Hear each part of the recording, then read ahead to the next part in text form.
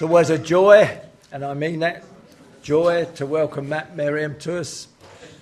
I think Matt came here as a youth worker connected to Links and Swim in those days. Yeah, about the same time as we came to Great Parks, which is 15, 16 years ago now. You don't look a day older. Same. Yeah. What I mean is you don't look a day older than you did yesterday. I didn't finish the sentence. But it's great to have him with us. For those of us that have seen him mature over the years. It's been a difficult week for Matt this week. Those of you that may have received his emails and his prayer chain. But he's still with us.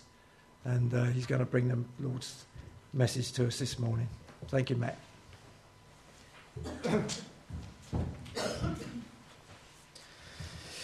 Good morning. Can I just take 2 minutes of your time before we get started? And as Ray said, when I first moved to Paignton, 2003, I think that was, so quite a few years ago, I was training with an organisation called Southwest Youth Ministries that were kind of training me while I did youth work here.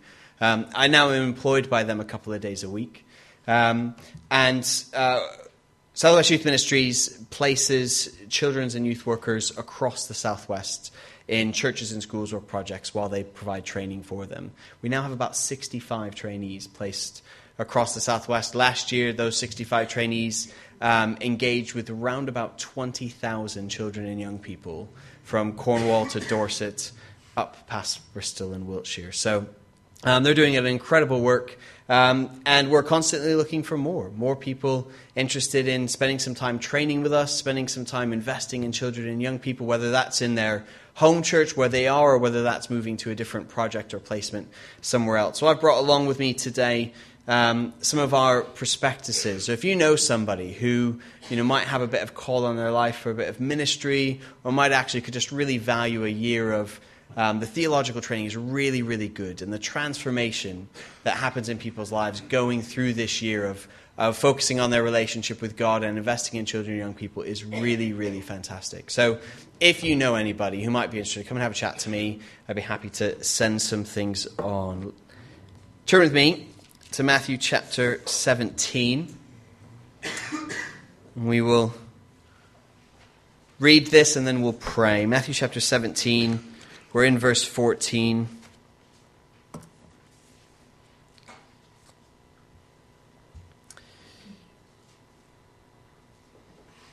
When they came to the crowd, a man approached Jesus and knelt before him. "Lord, have mercy on my son," he said. "He has seizures and is suffering greatly. He often falls into the fire or into the water. I brought him to your disciples, but they could not heal him." "You unbelieving and perverse generation," Jesus replied. "How long shall I stay with you? How long shall I put up with you? Bring the boy here to me." Jesus rebuked the demon, and it came out of the boy, and he was healed at that moment. Then the disciples came to Jesus in private and asked, "Why couldn't we drive it out?"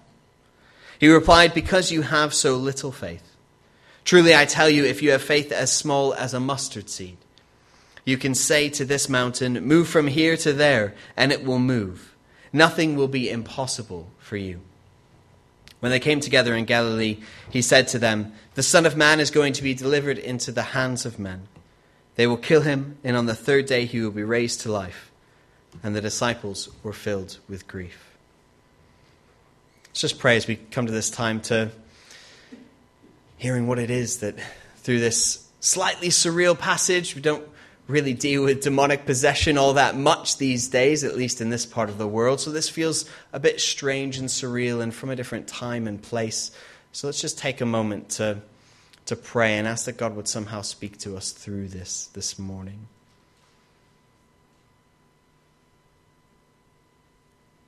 Father, you promised us that the Holy Spirit would teach us and guide us in all things. And so we just submit ourselves to him this morning and ask that he would do just that. That to each of us, with wherever we're at and whatever we're going through and whatever life looks like, whatever our beliefs, God, that you would meet with us, that you would progress us on, that you would speak something that would encourage and inspire. And lift us up into being the people that you made us to be. We pray this because of Christ. Amen. I know I've told this story before, but I can't really read these words about prayers that move mountains, faith that can move mountains, without sharing a bit of Claire and my story in terms of our oldest daughter, Annabelle, who was the taller one with straighter hair that ran off a few moments ago. We were only a few weeks into the pregnancy, and on a Sunday morning not too different from this one, my wife Claire had quite severe bleeding. It was our second pregnancy. First one hadn't ended so well, so immediately we were concerned about what was going on. But being the only leaders in our church, we kind of, I guess, did the British thing and gritted our teeth and carried on through that morning, although we shared with people and they prayed for us and we sang and worshipped and did all of that, and then after that went to hospital. At which point, after a while being there, the doctors said to us, look, we're going to try and get a sonographer in, but we want you to know that with how much blood that's been lost, it's not looking good. So we're just making sure that there's nothing else really going on, and so we do need to check, but you just need to be prepared that it's not going to be good news. And as the doctor left, my wife Claire just had a real sense from God that he needed us, wanted us, was inviting us to pray a mountain-moving prayer. And with hardly any faith at all, and I mean that with all sincerity, after the loss that we'd already faced, with hardly any faith at all, we knelt by the side of that bed and just asked God to restore the life of that baby. And I will never forget the moment of her little heartbeat flashing up on that screen like a disco ball inside of Claire's womb. And some 8 years later, she is still a constant joy to us. Now, what's hard about those stories is as though they're, for me, that fills me with joy and celebration and praise, and maybe for a lot of you it does as well. But if we're honest, it also drags up some of the what could have beens and what didn't happen. It drags up, I think whenever we hear stories of God answering prayer and doing miraculous things, we think, oh yeah, that's great, Matt. I'm so pleased for you. But my prayer wasn't answered. My need wasn't met. I'm sitting here in grieving, or I'm sitting here hurting, I'm sitting here broken, I'm sitting here ill, I'm sitting here alone. And for some reason, these stories that are meant to be spaces of celebration and praise and joy often actually end up doing some of the opposite for some of us, where they can drag up so easily some of the things that didn't happen, the prayers that we at least feel we didn't see answered. And I just want to kind of start out this morning by saying, that's obviously not my intention in sharing that story. I'm not sharing it in some sort of boastful or bragging way. I had nothing to do with her rescue that day. That was entirely God's. And I think the same can be said here as well as we look at Matthew and this story. These stories that we find here are not meant to highlight the things that God isn't doing for us. When we come across Jesus doing something incredibly miraculous, it's not trying to rub our own wounds in our face. But instead, Jesus, and I think Matthew as well in writing this, are daring us to dream of what the kingdom of God can really be. The impact it can really have in people's life. Just what it was that Jesus established in those short few years on this earth. And it raises this question of expectancy. What is it that we expect the kingdom of God to do? And if we were to tear apart Matthew's gospel, we would see that this is the place that he's kind of built towards. Because first century writers didn't write history like we write history. When we sit down to write history, we kind of collate all the chronological events and we put them in a nice, neat, logical order where it goes from one thing to the next. People in the first century didn't really write history like that. They wrote history differently, often with agendas that to us feel perhaps a little bit misleading or wrong because we just want somebody to tell us all the facts. But their form of history telling was much more interpretive. They were telling you the facts, but with an attempt to point out particular things about Jesus, about his life, about what it was that he came to accomplish. So if we had the time to tear apart Matthew, which we obviously don't this morning, but you would see that in the first 3 chapters, Matthew takes time trying to demonstrate the Old Testament ties to Jesus, trying to demonstrate that Jesus is a bit like Moses. And actually, a lot of Matthew's gospel is laid out trying to point that out.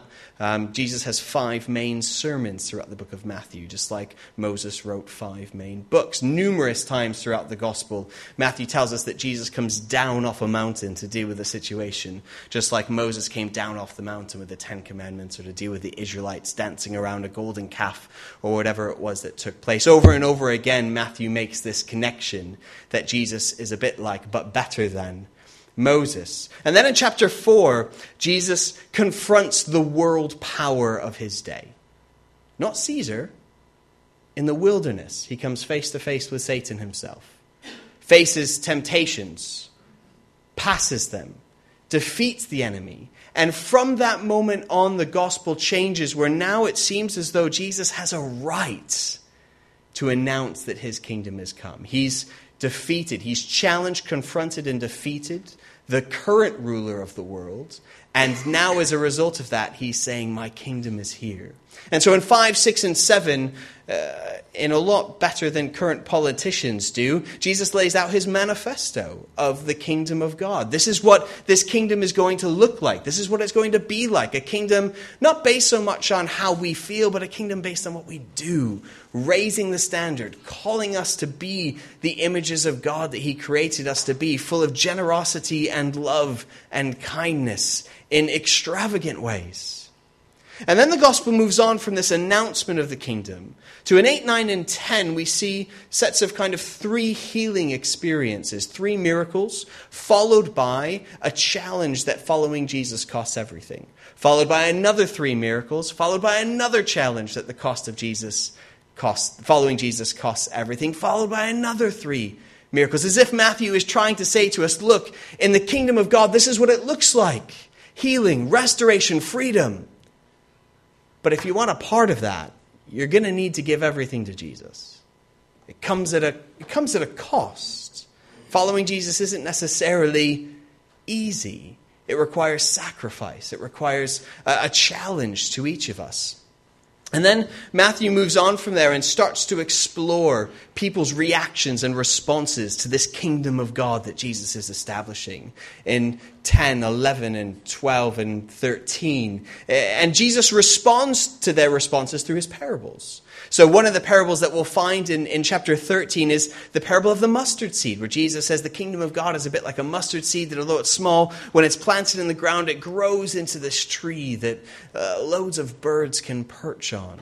And these parables, these short little stories, were Jesus commentating on the way people were responding to his kingdom.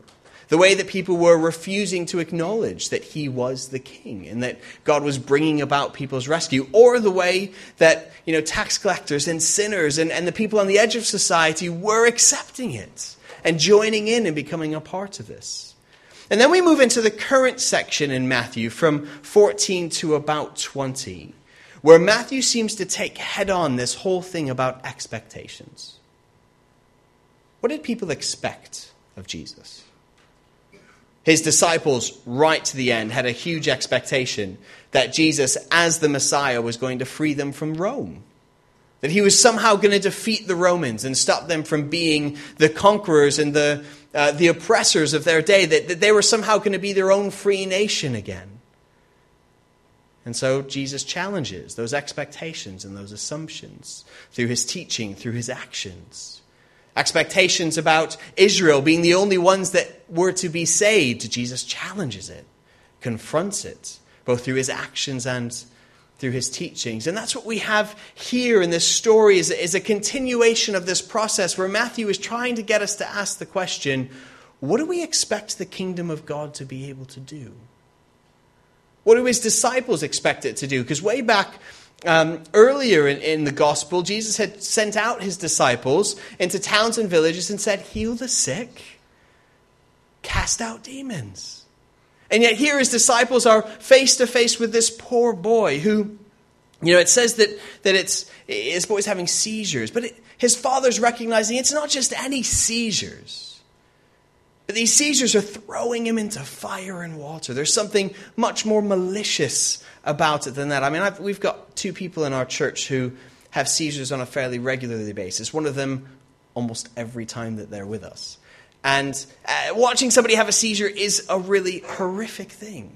Something that I, despite having seen dozens and dozens and dozens of times, I don't think you really get used to it, seeing somebody go through that experience. And yet, you wouldn't watch it and go, somebody is maliciously attacking this person. You see that it has the sickness and the illness that it is. And yet this father realizes that what's happening to this boy is more than that. It's more than that. I mean, I can imagine if this boy's been thrown into the fire, he must be, he didn't have modern medicine. He must be covered in wounds and scars and burns and all sorts of things. This boy must have been in a really rough state. And they bring him to the disciples. And the disciples assumedly pray, assumedly speak with authority, and nothing changes. And you can sense Jesus' frustration as he comes down off the mountain from this transfiguration. Sense his frustration. And, how long do I have to be with you? You unbelieving. The word there kind of means somebody who doesn't trust. And the word perverse, it kind of means you've been distorted from the path. You've turned away from the way that you were meant to go. So Jesus is kind of saying, look, how long are you going to be so untrusting? Walk the path that you're not meant to walk. How long are your expectations of me going to miss the mark? The expectations of what this kingdom is actually able to accomplish. What do you expect the kingdom of God to be able to accomplish in your life?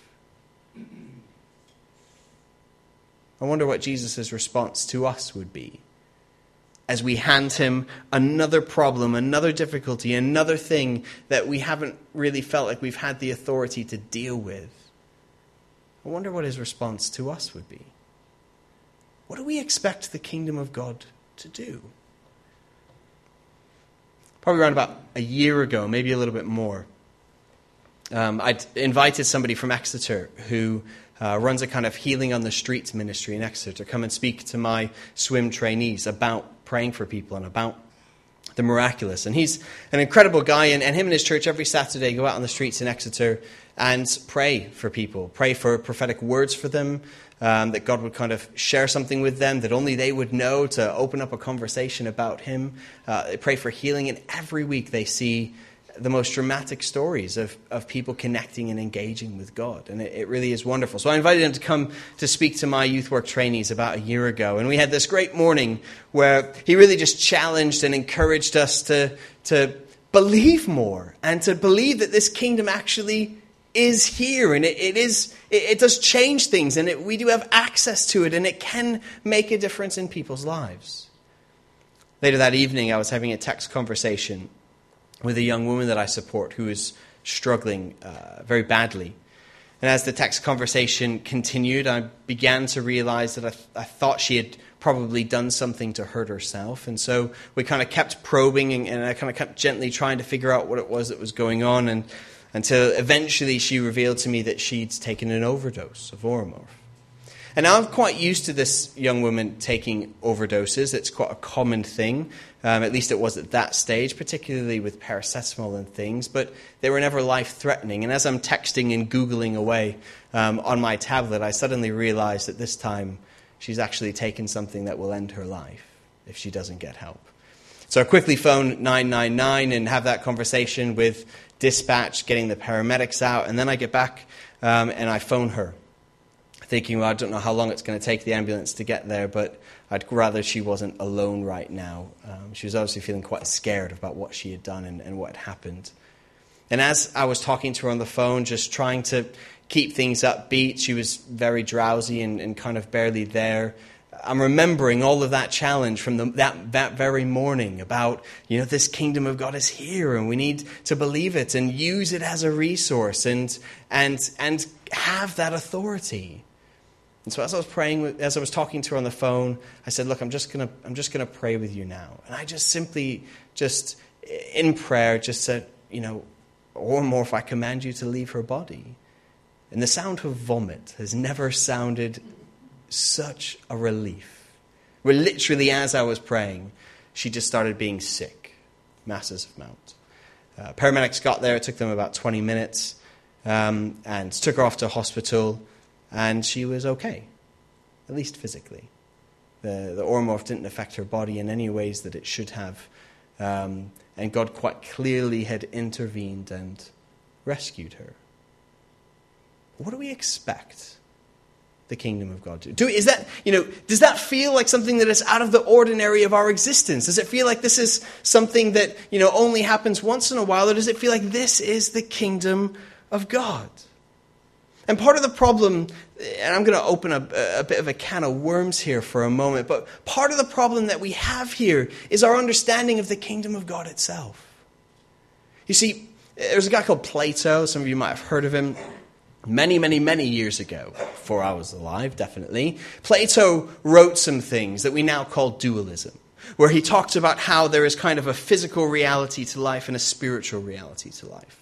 And he talked about how ultimately our aim is to leave the physical behind and fully embrace the spiritual.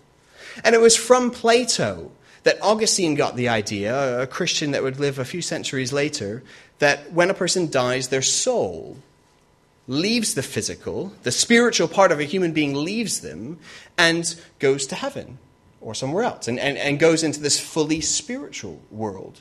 And so Augustine, believing that Plato in this dualism was a bit of a prophet, pulled all of his teachings into his own. And so Augustine had an incredible amount of Platonism within his theology and within his beliefs. And the church really admired and respected Augustine. So they took Augustine's teachings and pulled them into their understandings and beliefs.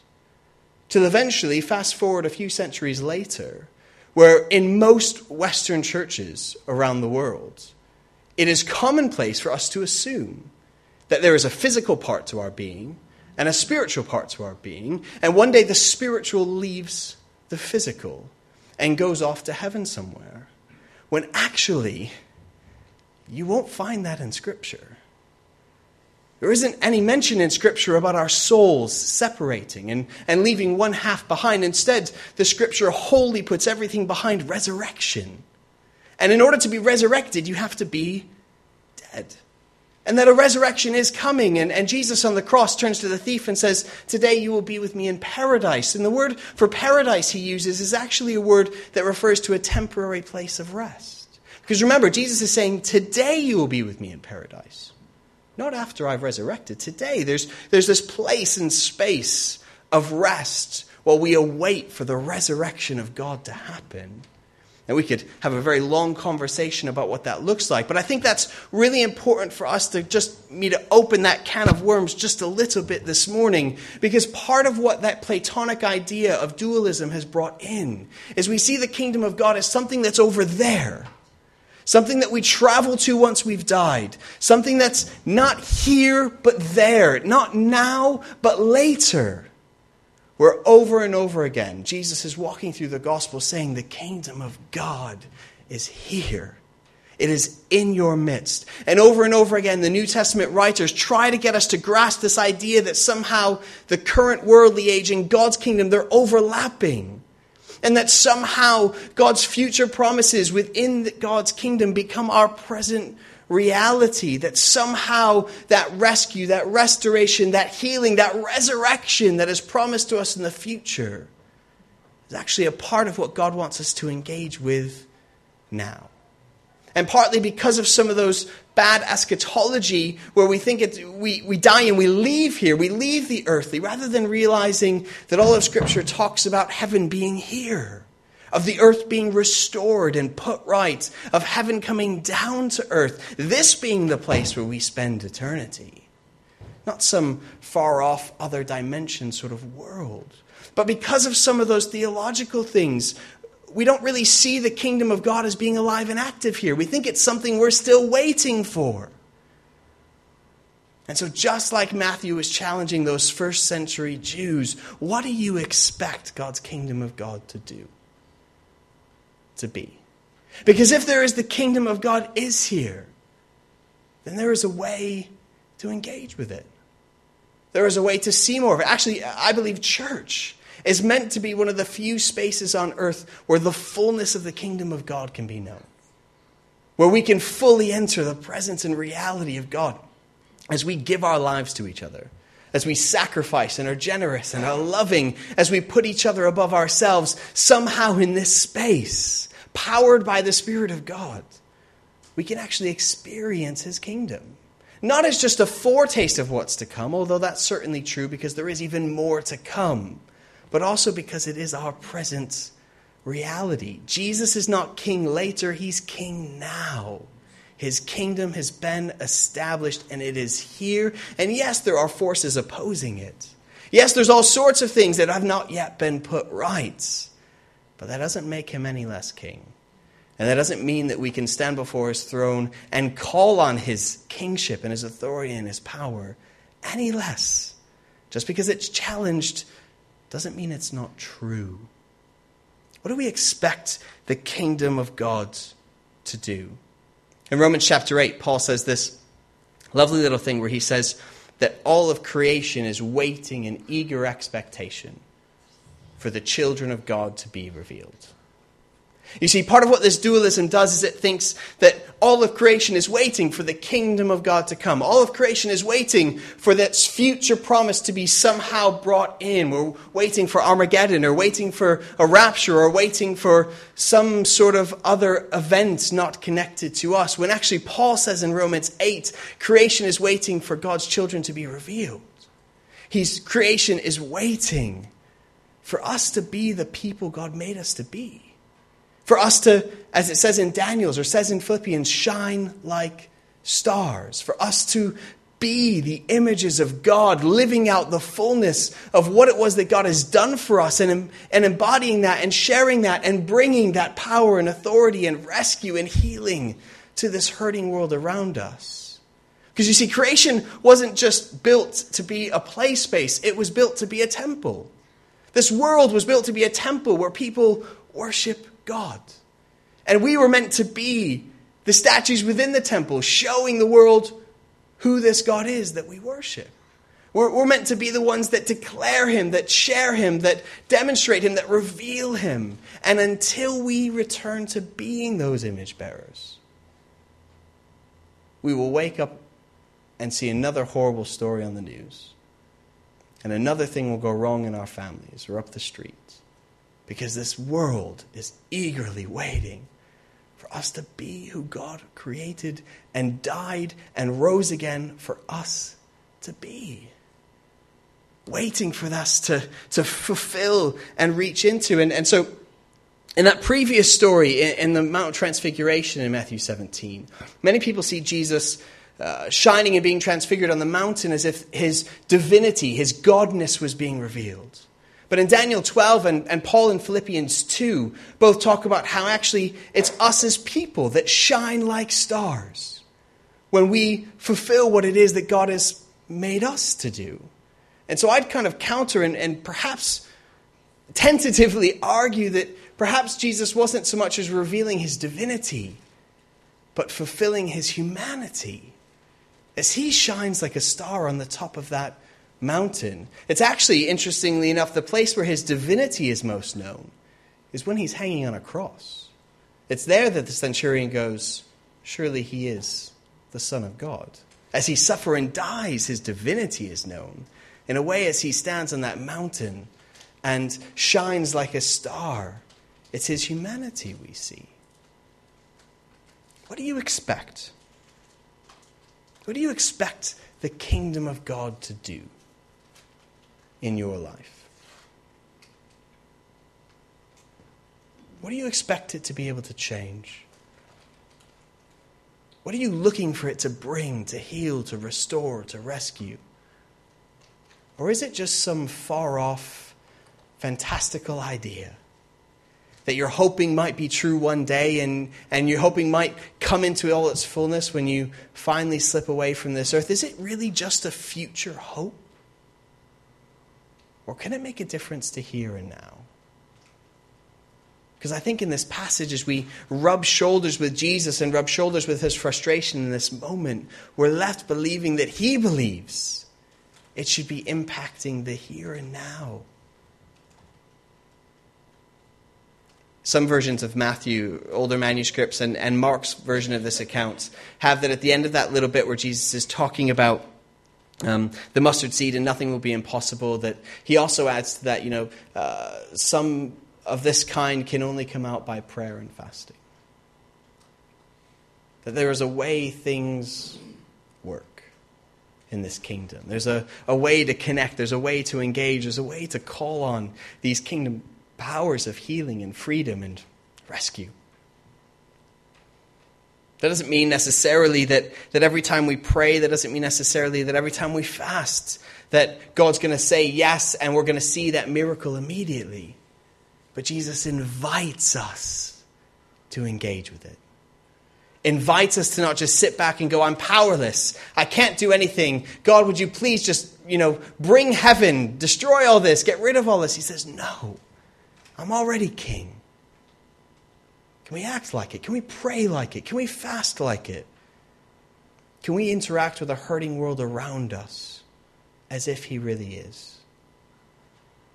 And that little bit where Jesus says, you have little faith and you just need faith as small as a mustard seed.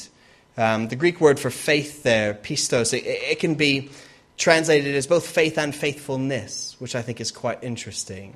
Because faith implies something a little bit more spiritual, a little bit more mental, a little bit more something that's happening in our hearts, whereas faithfulness implies a little bit more action, a little bit more of, having to do something. And I quite like the thought that perhaps Jesus was also saying here, a little bit of faithfulness can go a long way in the kingdom of God. A little bit of faithfulness, a little bit of sticking to my path, a little bit of believing in what this kingdom can do, and I can grow a tree.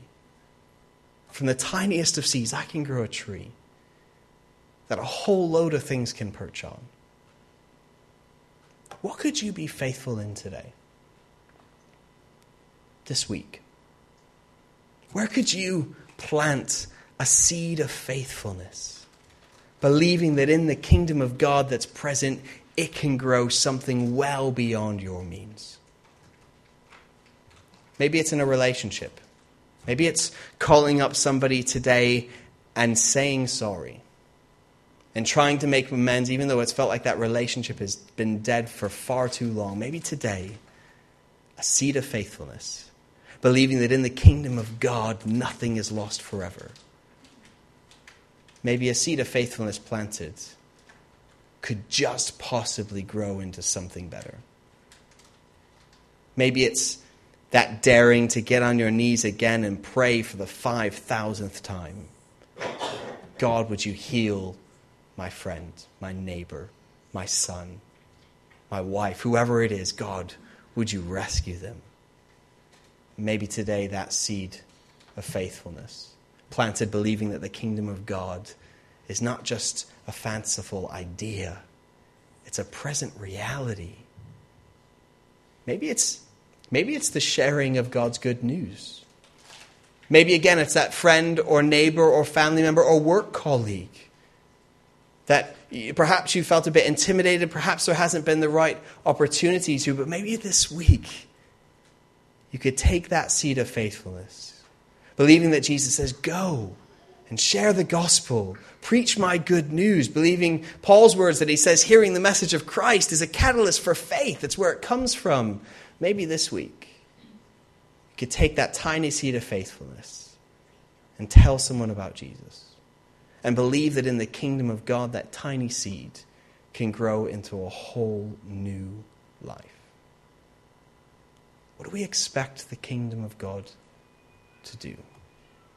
I think that's what Jesus challenges us with here.